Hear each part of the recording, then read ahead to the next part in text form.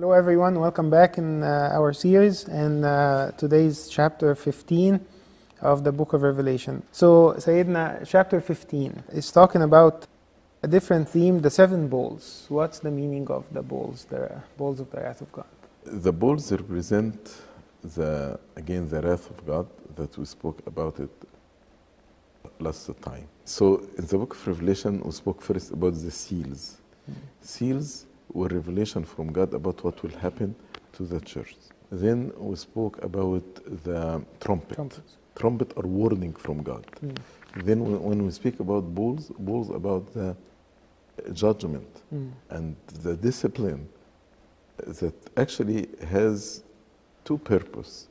One purpose is to lead people to repentance, and another purpose is to execute justice here on earth. So the bowls basically are judgment of God. Yeah. In verse 2, they speak about standing on the sea of glass. So what does that represent? Actually, it's not a sea. He said, I saw something like a sea. Like a sea. And then sea of glass mingled with fire. So this, what he saw here, represent the pleasures of the world. And mingled with fire, it means in people who are enjoying the pleasure of the world go through also a difficult time, because the pleasures of the world does not satisfy or give real joy. But who are standing there? Those who have victory over the beast. So beast try to tempt these people with the pleasures of the world, and they overcame this.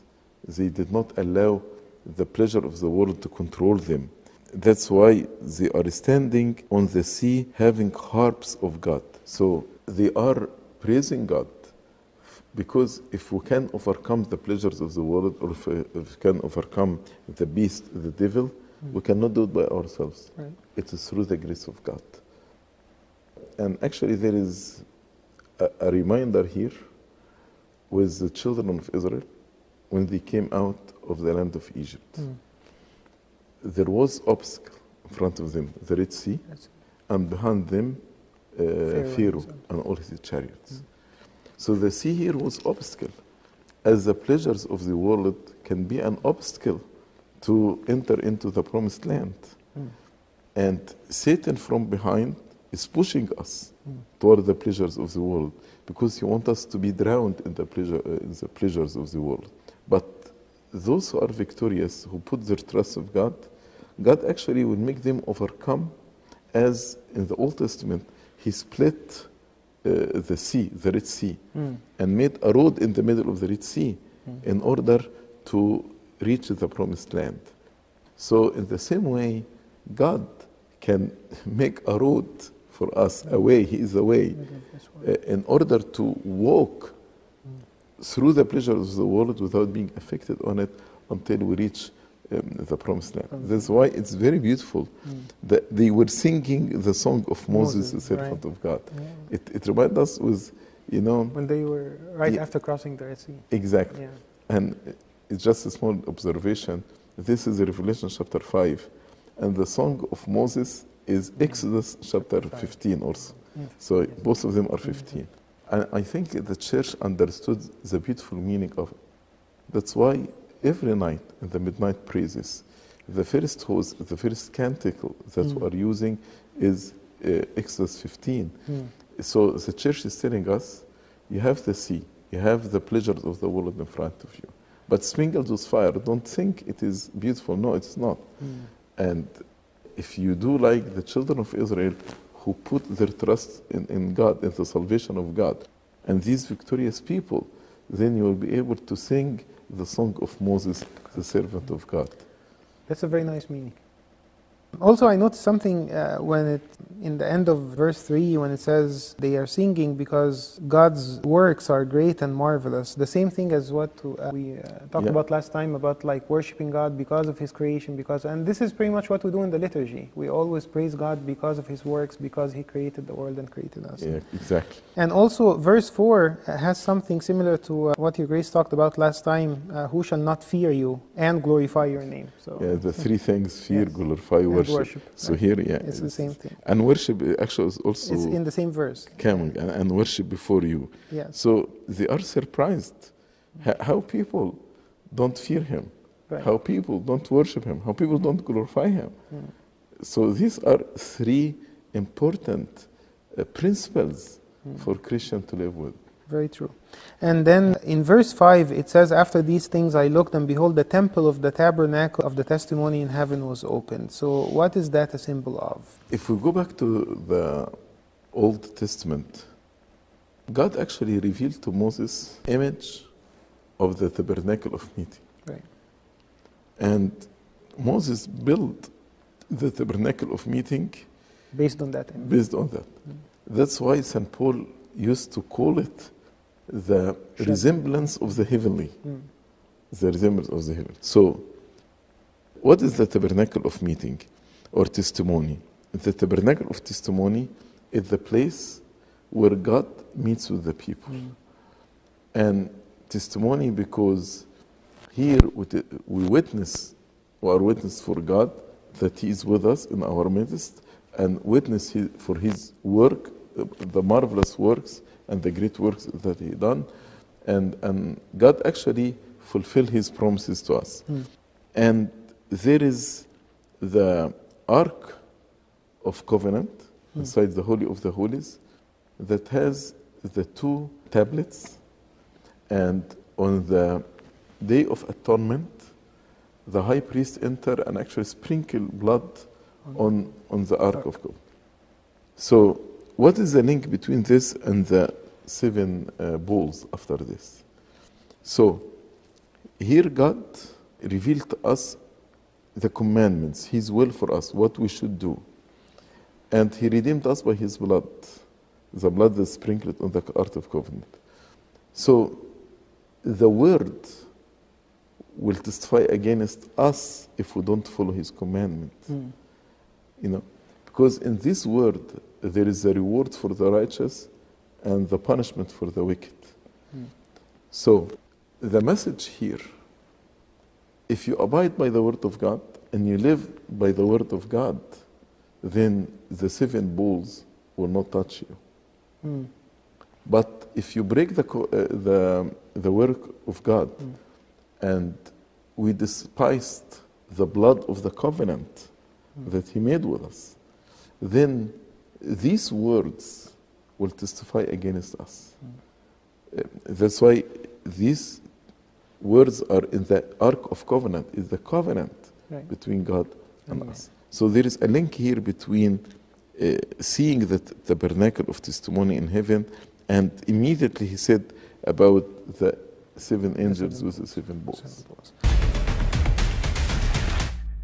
So in verse 6 it says, and out of the temple came the 7 angels, clothed in pure bright linen and having their chests girded with golden bands. So the linen, what does that represent?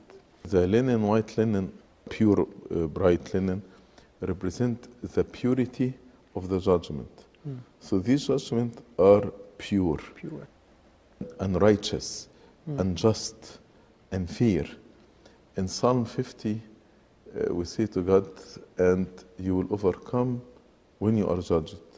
So if anyone dared to judge God, or to say that's unfair, or, God will overcome. Because His judgment are righteous, pure, and just. And maybe that's why the 7 bowls are coming out of the temple. So the judgment is coming out of the temple.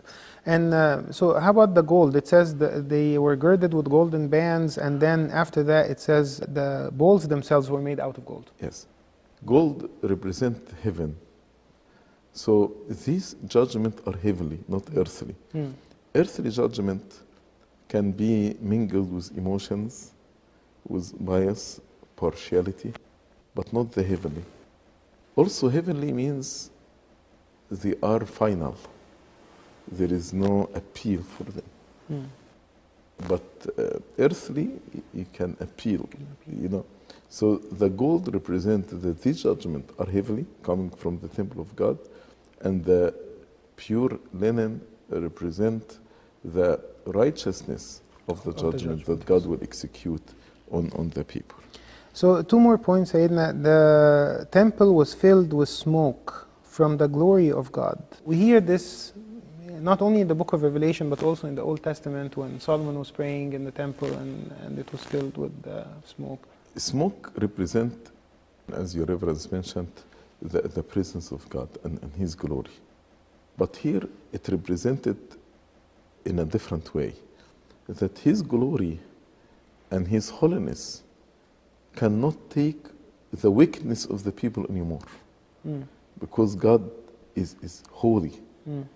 So the word filled with the smoke from the glory and the power, 2 things, glory and power, means these people did not glorify God. So now the glory will come actually to execute the judgment on the wicked people who did not glorify God in their life. And from His power, people took advantage from the long suffering of God and from the patience of God, not knowing that the patience of God leads them to repentance. But instead of repenting, they rebelled more and continued more in their wickedness. So here, with the power of God, God revealing also, I am powerful. You know, if I am patient or if I'm long suffering, this is not because I am weak, but I am powerful and should be glorified by you. And then the last thing, when he says, and no one was able to enter the temple till the 7 plagues of the 7 angels were completed. The meaning of this, that no intercession will be made during this time. The judgment are final. It will be done. There is no going back. So any intercession by angels or by saints, the time of mercy is over. You know, as we say in the Agbeya, there is no mercy for those who were not merciful or did not show mercy.